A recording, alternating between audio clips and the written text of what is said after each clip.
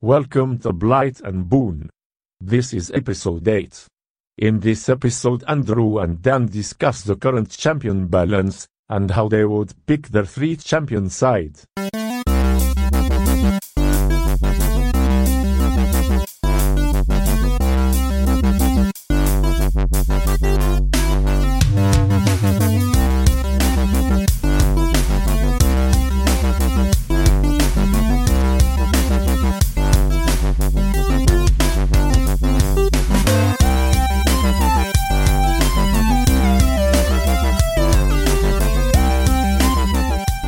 Right, this is Blight and Boon episode 8, Mark 2, because the first episode didn't fully record, thanks to Dan. Yep. Breaking it. I'm just too powerful for technology. We've played 2 games over the past few days, although because of some issues with releasing rules, as far as I can tell from Steamforged, this episode will be out of date about 12 hours after release in theory, because I think the new rules are going to drop on Friday, and this episode's been recorded Thursday night. But I think if we talk about balance of characters a bit, Yeah, we might get some predictions for the new rules. rather than going through our battle reports, maybe we should go through the characters a bit. Yeah, okay. Or go through the highlights of what they did in our 2 games. Sure. So today's game was interesting because first of all the game went to turn 5. Which is the first time we've ever had a turn 5. To a point that when I went turn 4, we both assumed I'd won the game. Until I turned it over, I thought, no, I'm on 4 VP. And both of us were shocked. We played Growth again. I say again, we played Growth on Monday for the episode that didn't record. We thought we'd go back to Growth, actually, because Growth has been a bit ignored by us recently, because in all scenario. I think And Growth, we think it doesn't screw up Rodri. Yeah, Rodri certainly likes Growth quite a lot. So today's game was interesting because we actually did counter picking. So the first player, who was you picked the first champion, and then we alternated picking champions. We didn't do any duplicates because we didn't want to do that much proxying. Yeah. So should we go through the order of picks first of all? Yeah, and then you can say why you picked them. So you picked Rangosh. I picked Rangosh first because I simply... I didn't want to pick... The reason I picked mine, I didn't want to pick Mournblade because I don't think he's... You don't like him? I don't like him. He's certainly not a good first pick because I think he's got a hard counter with Lozane. And I didn't want to pick Wraith Marid because I'm beginning to think, certainly in our very, very mini meta, is that whoever picks Wraith Marid seems to win. And I wanted to kind of have to test that bit. Mostly because he's got some crazy shenanigans which makes winning a game a bit his easier. movement play, both in his ability to move around and his ability to move around his opponent, is currently, I think, in our 2-man meta, close to game-shattering. Yeah. It's hard why you would not pick. Yeah, he's extremely strong. Because when it comes down to the skill breakdown of so the points breakdown to win a turn, it does seem to be pretty 50-50 on kills and flags. I think it comes down to a flag tiebreak, essentially. And Wraith Marid is the king of flags. Yeah, he really is. So you picked Rangosh. You picked Rangosh. You picked Blackjaw. Blackjaw. I thought Blackjaw would be a good pick into Rangosh. He's got Fireball, which is a good ranged attack against Rangosh's followers, who will probably be a bit further back than Rangosh. Because Rangosh can use his followers as fuel, and I thought if I manage to get some kills first onto followers, it will lower Rangosh's ability to do damage by him killing his followers to get his own dice. Yeah, and then I countered that with Titus, because I wanted to put Titus into somebody who's got a lot of minions. Titus being a fairly good play into Blackjaw, because Titus can kill Blackjaw's minions. Yeah. If he can catch them. Yes. In fact, I don't think he actually killed any of that entire game. No, that's a lie. I killed loads the first turn and never killed one again. Oh, that's right. First turn. So, you picked Blackjaw. I picked Rodri. Yes. Because I think Rodri is a sound choice in Growth, because he has to move toward the middle of the board and stand there. After that, you picked... I picked Sneaky Pete for no good reason than I wanted to. Maybe this whole picking tactical thing, it's not really my bag. I think Lozane is very strong into Rodri. Yes. Because she can auto-wound him, and then when she wants to, she can use Legendary and take him off. And then he can't do anything about it. So, my final choice I took was Shale. I wanted to have the ability to do Earthquakes. Because you had 2 Slayers in your team, I thought Earthquake... Not called... Are they called Earthquakes now? What are they called? I think it's Earthquake because he's landslide. Cotter. Oh, what? Sorry about this, Internet. The card rules change all the time. I have to look things up. Can't just say random words and expect you to believe what we say. Just say random words. Banana. Earthquake. Yeah, I thought the ability of landslides to do earthquakes, to push around your slayers and to keep them a bit more honest and keep them away from me could be useful. So I want to talk about Shale right now, because I think these last couple of editions, Steamforge have dropped the ball a bit with him. It's playtesting, isn't it? Yeah, absolutely. And I think he was too strong, and now I think he's disappointing. And I'm going to say he's disappointing mostly because I think he's a bit dull to use more than anything else. He does very little in a turn, and that's a shame. I mean, he's always been a person who supported his golem, and his golem's always been very strong. But currently, the way his skills are designed, in a turn, he can do a bit of slowing, and he can do a bit of buffing, and a bit of blight removal, or the quite short range blight removal. Yeah. But sometimes you can have a situation with Shell, especially in the clash phase, where he doesn't actually do anything. Literally nothing. Because now his golem can actually activate without him. So his golem can now move, he can stab himself, Shell can't make him impale anybody more. So the landslide goes off, does his thing, and Shell's left back planting a flag a turn, going, nice. I mean, I think Shapers are very good for planting flags, obviously, because they get two steps rather than one, and he can stand there and be relatively far behind. But yeah, I think he doesn't pull his own weight as much. His legendary also, moving objective hexes is very nice, but moving them one hex is powerful. I can see why it's been limited to what it is, but it doesn't seem to do much. Especially seeing I assume that the banners go with them. Yeah. Well, yeah, it doesn't. Yeah, I think banners count as models, so they yeah, would do. Yeah. Yeah, I think he's just, and because banners don't stick around anymore, they're kind of moving them away using hex. That's interesting. Likewise, in the game, being growth, there was a big clash in the middle that resulted in a huge scrum. Turn 2, no, it was turn 3. My mistake. Turn 3. Rodri wanted to stand forward, planned his banner down, and then ultimate to push away Pete and Rangosh in the middle to control the area like he does. But I find currently his legendary Ultimate isn't great because it costs 2 actions to use. Banners go away at the end of the turn, and planting one costs an action. So his legendary is 2 actions. And you can't compare legendaries to people because ultimates to other ultimates, because I assume the characters are balanced as a whole. However, comparing ultimates to ultimates, if you look at other people's, they do more. So Wraith Marid gets to move and push people. Sneaky Pete gets to move and stab somebody. Titus gets to stab twice and move in the middle. Rangosh gets to move and hurt people. Lozane doesn't, she just gets to kill somebody immediately, but that's another thing entirely. I think it'd be better if the ultimate planted a flag for you. I think so, yeah. And then push stuff. And then it could work in the clash phase, it'd be really powerful. So that's how Rodri chat. Who else do we have in the game? So we have, of course, Blackjaw and Titus, both Maelstroms. I think both of them did pretty well. I think they pulled their own weight. Blackjaw's minions being able to double move and double recruit, because they can do the same action more than once a turn, is very strong. They're extremely fast. It means once they get killed by a Maelstrom character, next turn they run off and someplace else doing something else, so I'm getting killed repeatedly. They were just like jamming up objective areas, surrounding my champion on numerous sides, surrounding Blackjaw on numerous sides, so he couldn't be engaged himself by the champion straight away. Generally getting in the way. Blackjaw can fairly easily get 3 actions a turn. Basically, if he kills a model in a turn, he gets a follower in a turn, he gets another action. So ideally he wants to open with a kick, who's next to someone, and then do 2 more attacks. He doesn't really like armour, but against like your red bandits that were the followers of Rangosh, he did pretty handily. He did very well. No, I think he did very well. He didn't do very well against Rangosh himself.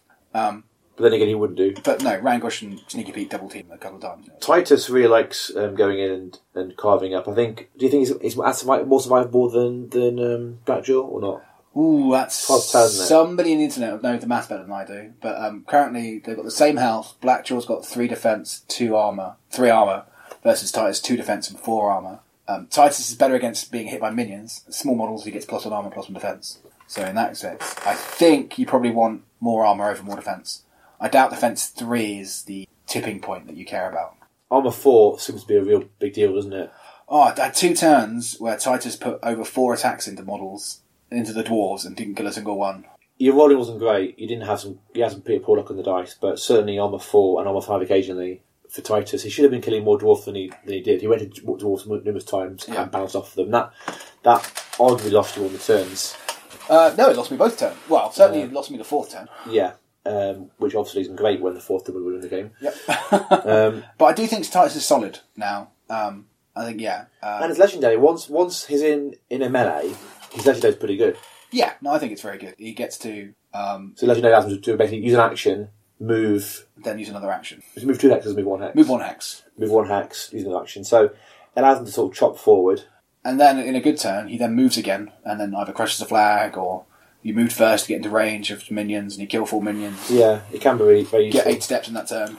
Especially seeing how movement is so expensive in this game, it can be a real big difference. That Rodri is super solid, even though his ultimate with Thork doesn't work. He's still great. He can stand in there. He takes that punishment. Armor 5, wounds 5. Really hard to take out. His sword slash is a accuracy 5, 7 damage attack, which is not trivial. No. His shield bash is accuracy 7, weakens them, pushes them a square away. No damage, but it's really good. Again, because pushing someone square away means that they might have to spend an action to get to you again. With his accuracy 5, strength damage 7, he doesn't hit much weaker than Rangosh does. No. I mean, Rangosh can get up to 9, to be fair. Also, Rangosh has 2 attacks. Rangosh is a better slayer, but I'm just saying that as a pinch, Rodri does it as a secondary skill pretty well. Yeah, he did very well in that game.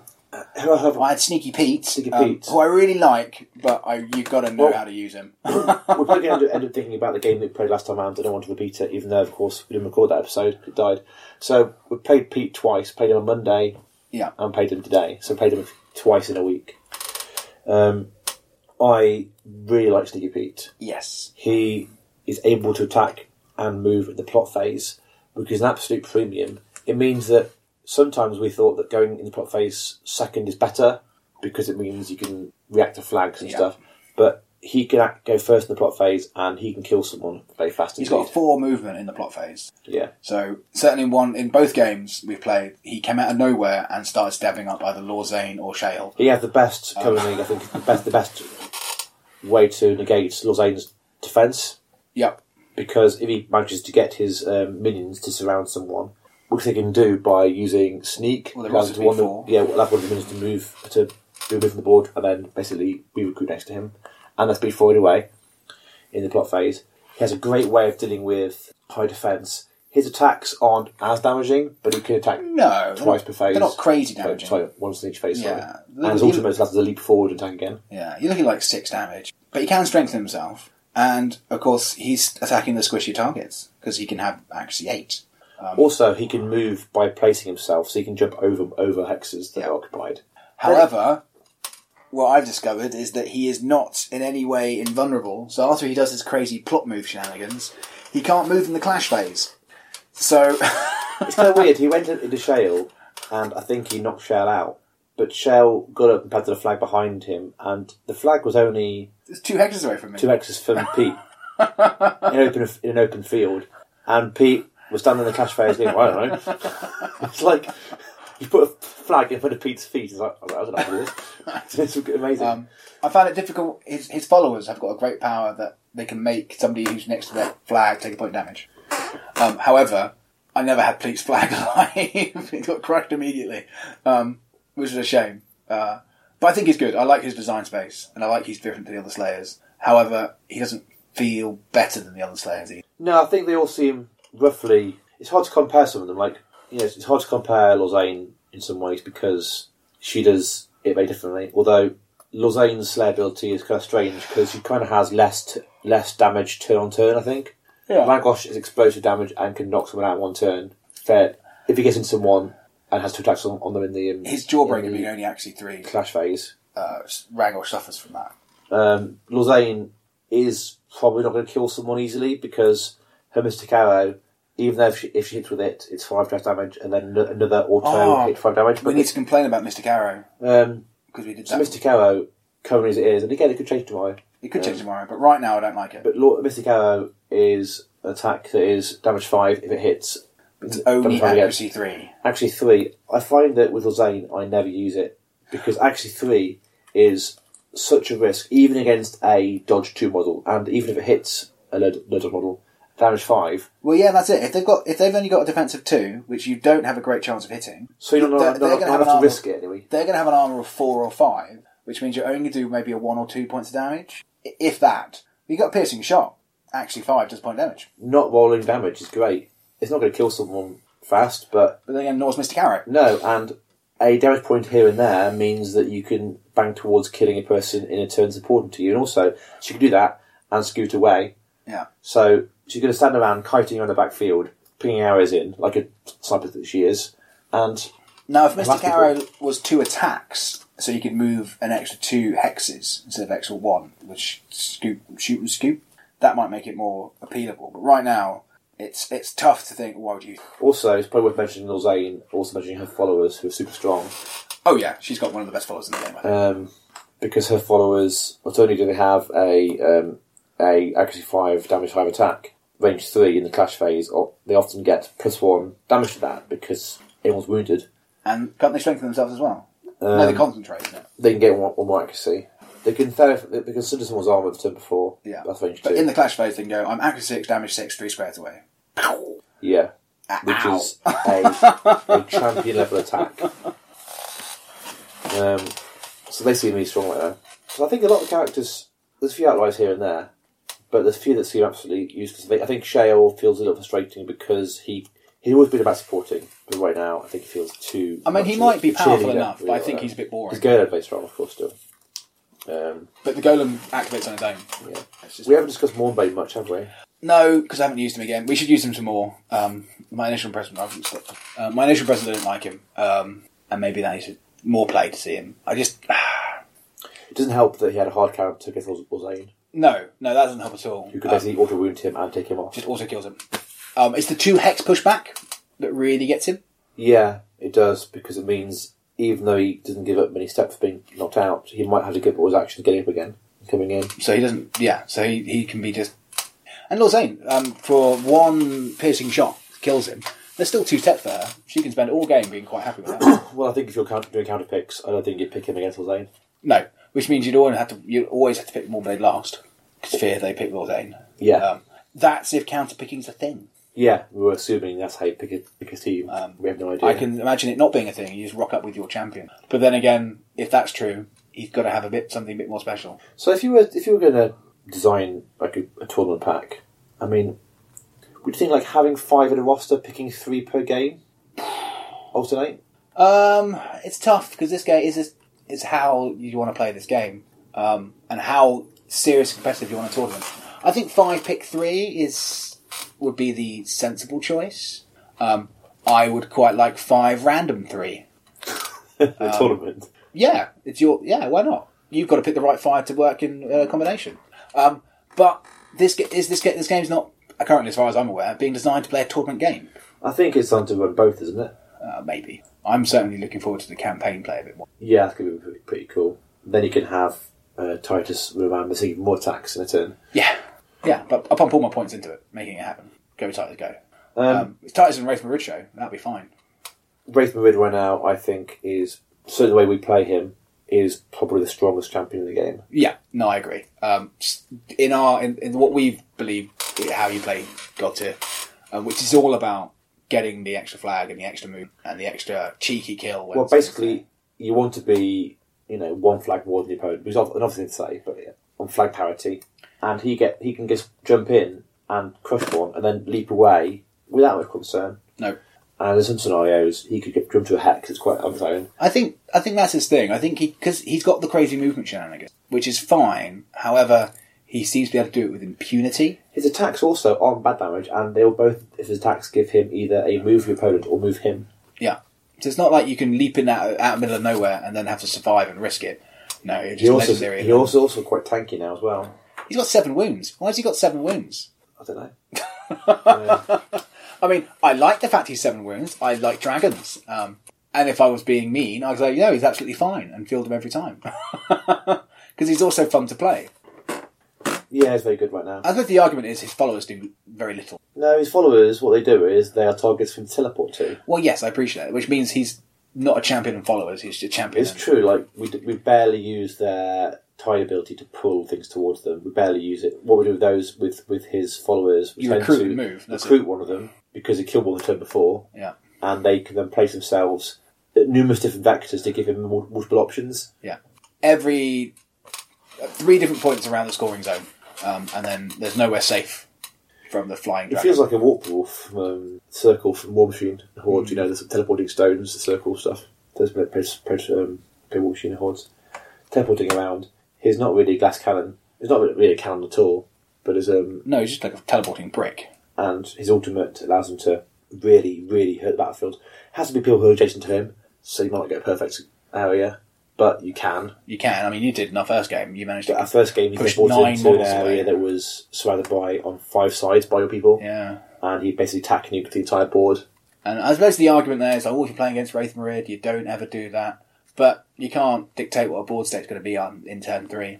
Right now, if I was going to play a tournament with this game, there's not actually meant for tournaments yet. I'd take him every single game. Yeah, and me. And I wouldn't feel bad about it either. Because I would enjoy it. And it'd be because he's fun to use as well. He is fun to use. He's powerful and fun. He's not like so unkillable. I think... But So he's very hard to hit. when Rangosh Yeah, lost so- all his movement powers, because Rangosh and him seem to be... So Rangosh lost his free movement. Yes, didn't he? rightly so. He used to have a free movement in both phases, didn't he? Rightly so. Yeah. It felt like then Wraith Marid went skyrocketed above. Especially when the 3 new models come out. Both Moorblade and Titus are not fast at all, and Sneaky Pete's only fast once in a phase. But he is very slow, old Wraith Marid. If you manage to control his spooshlings, If you manage to, which are really hard to do. they're not particularly hard, easy to hit, are they? They're not particularly easy to hit. You can always just recruit another one. Yeah, they're tricky. So he's good. He's really, really good. Very good. It would be a shame to see him nerfed. Could we try and get Game of Vengeance, maybe? If someone new, while there's 2. What? Other people playing? They might beat us. I haven't won a game in 4 games. What you said when I first stopped playing at God Tier was, you would smash me for the first few weeks, and then I can smash you back. And I did that. That's exactly what's The happened. first few weeks, I couldn't get a win in at all. When we started playing Guild Ball, it was exactly the same. Was it? Yep. I remember Tapper just going to me. Yeah, you could not beat me. And I was like, and I was like, then you start paying attention to what you're doing. Okay, is that... I think we're just rambling now. I don't think the internet wants to listen to us randomly. Well, I'm going to assume That's it. that once again, I'm just gonna the stop recorder there. didn't record again, and also this hasn't been recorded either. I'm not recording another one. I Well, I think am. Yeah, that's fair. Well, thank you for listening to this podcast. If you did. If you did. If it is in fact listenable. And if it is Still not funny. listenable, and you still hear that, what have you listened to the entire episode? If one man in a forest yells, no one hears him. Thank you for listening.